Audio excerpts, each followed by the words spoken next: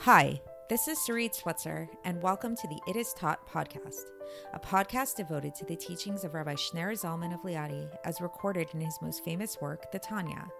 My hope for this show is to make these teachings accessible and relatable to the average person, regardless of prior Jewish education or affiliation. The episodes follow the prescribed daily study portions and are meant to serve as practical lessons in how to live your life as your true self and develop an authentic and powerful relationship with your Creator. I have personally experienced the effects the study of this work has had on me, and I'm excited to share what I can of this knowledge with you. So please join me on this journey of learning, self-growth, and connection with your source.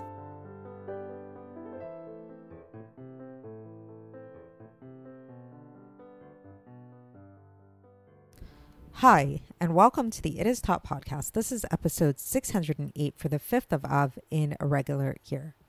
So the topic of today's Tanya is all about slowing down. So it's actually a very, very straightforward entry today, maybe one of the most straightforward entries, like really not a lot of esoteric ideas or abstracts. It's extremely to the point. The point here that the Alter Rebbe is going to bring in this section is just all about when setting up congregational prayer, the person leading the prayer should not be somebody who is a very busy person, should not be somebody who has places to go and people to see and needs to rush off. It should be the type of person who really has the time to lead the congregation in a long and thoughtful prayer.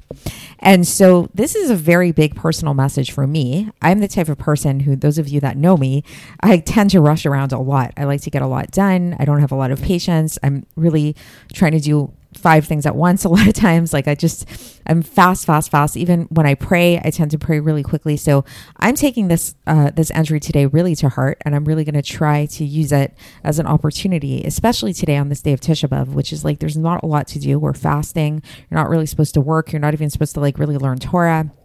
So it really is a good day to practice this art of slowing down. And I think that this art of slowing down, this lesson of slowing down, I think the Alter Rebbe was really, really ahead of his times in this way. Like this is something that only now is starting to be seen as a virtue in the world at large. It used to be thought of that the busier you are, the faster you do things. You apply for a job. Do you have the ability to multitask? Like these kind of questions, how fast can you type? How quick does your mind move? Like these kind of things, these kind of questions are becoming kind of anachronistic. We're really starting to place more value in our society of seeing the harm that this fast-paced lifestyle brings.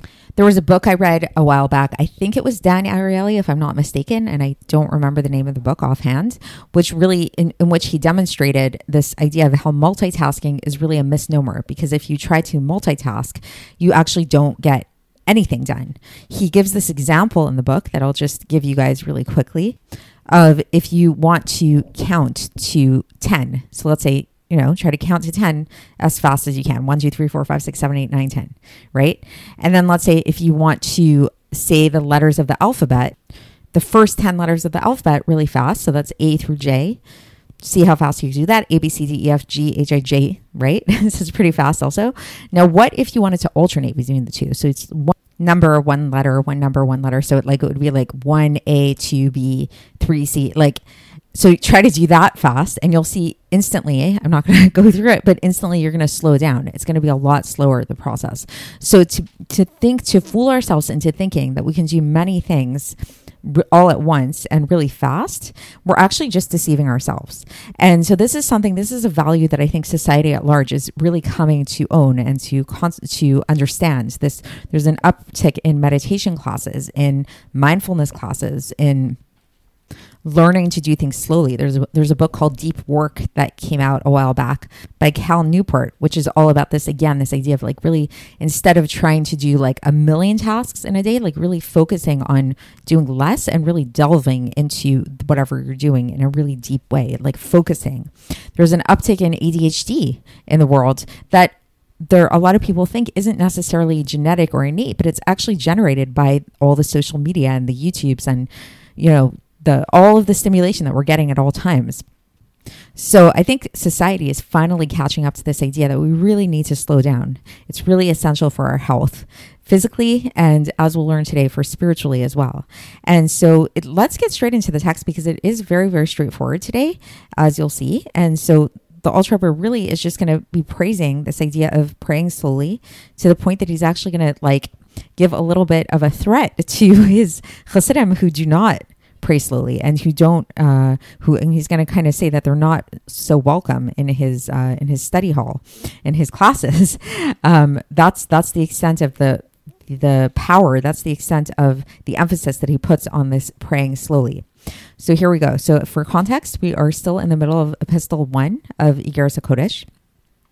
And so the Alter Rebbe begins and he says, and once again, I'm going to add one more time with even more explanation and with an even redoubled request that is very explicit before all of our Hasidim that are close to us and that are far to take upon themselves. So it's like he's really emphasizing this is something he's like giving a personal request here. It's very personal, and it's like he's pleading with his Hasidim that every weekday, those people who are involved in business, so basically businessmen who don't have a lot of time, should not come down before the ark, but rather only those people, the people that should lead the prayer, should be the type of people that have a lot of spare time. People who are like teachers, for example, or people who are supported by their parents even. So not somebody who's like a super busy person. So he wants the type of person who should it be the type of person that leads these prayers? This is somebody who should be able to be involved in praying in the morning in the Shacharis prayer for at least about an hour and a half for every weekday. So think about that. How long does it take you if you're the type of person that prays every morning? How long does it usually take you to pray? I'm guessing probably not an hour and a half, or if it does, all praise to you. I wish I was that person. I'm embarrassed to say how long it takes me to pray in the morning compared to this. So the Alter Rebbe says that really this is something that we should only have people, leaders of the congregation who can pray, who have the time to spare, that it should take them at least an hour and a half. So one of these kind of people should be brought down to the ark, like to pray before the congregation, and they should be. And how do you pick these people? They should be picked out by lot. There should be like a lottery to see who we're going to pick amongst these kind of people that fall into this category, or according to consensus. Like there should be like a vote, I guess. And then, so this type of person should gather around him all kinds of people who are supported by their parents or who are teachers and who are not distracted by other people who are going to rush. And so, so basically it's like, so first of all, we want to pick the leader of the congregation. So we want to pick somebody who has the luxury of being able to have more time in their day to be able to pray at length. And then he should surround himself also with more people who fall into this category, more people who have this extra time in the day that they're not rushing to different places. And this arrangement should not be changed. And he's begging his Chasidim. He's saying, please, na v'na, like please, please. So it's a really big deal to the Alter Rebbe to say this. And then he says, okay, so that's true for weekdays, that we want this like hour and a half arrangement and with the Chasidim and all of that stuff and to have other people around him. But what about Shabbos and Yom Tov? So on Shabbos and Yom Tov, the businessmen have no excuse. They do have this extra time. And this is a very opportune time for them to pray at length and to have a lot of kavanah, a lot of intention in their heart and in their souls for God. So, and all the more so, their duty to do this is even so much greater, as it says in the Shulchan Aruch and the Orach Chaim. So it's explained there more at length, I guess. I haven't looked it up, but about just this idea of how these businessmen have more of an obligation even to take this time. It's like now they finally have the opportunity to pray at length. As it says, and then the Alter Rebbe brings a citation here from Shmos, chapter 20, verse 9, that you should work for 6 days, and then the seventh day is a day for God. So it's like, yes, you're a businessman. Yes, you have to work. We understand that. You have a busy life. You have to make money. Do that during the week. But when it comes to Shabbos, now's your time to slow down. This Shabbos is for God. And it states clearly in that verse that the entirety of the Shabbos is supposed to be devoted wholly and completely to God.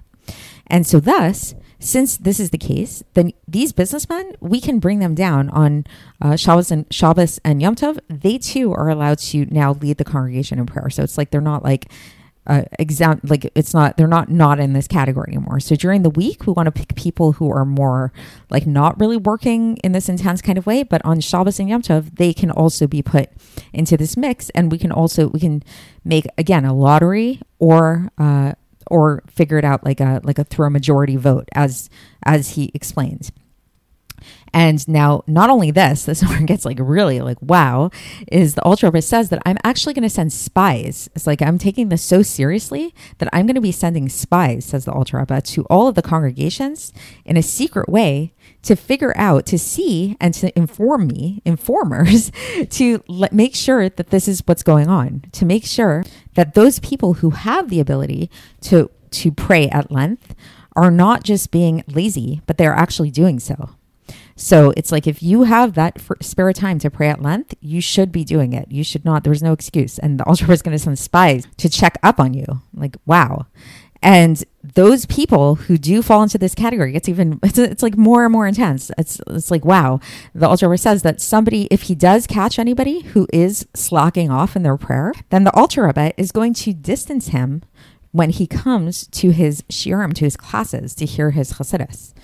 And so wow. So it's like, basically, it's really severe. The punishment for not praying at length, if you have the time to pray at length, is that the Alter Rebbe is actually going to not let you. I don't know if it means that he's not going to let you into the class, or he's just going to make you like stand at a distance and not be like really close or something like that. But basically, it's through making the person distant from these classes. And then from the negative, the Alter Rebbe says you can infer a positive, which means basically that those who spend more time with prayer will be definitely welcomed in, will be brought close to this. So it's like, if a person takes this really seriously and says, okay, I'm going to really pray at length, and the Alter Rebbe sees this and he witnesses it, he's going to welcome them in with open arms, and he's going to want them to be close to him during the time of prayer. And then the Alter Rebbe says that those people that are listening to him, he's giving them that bracha, that good things should come to them.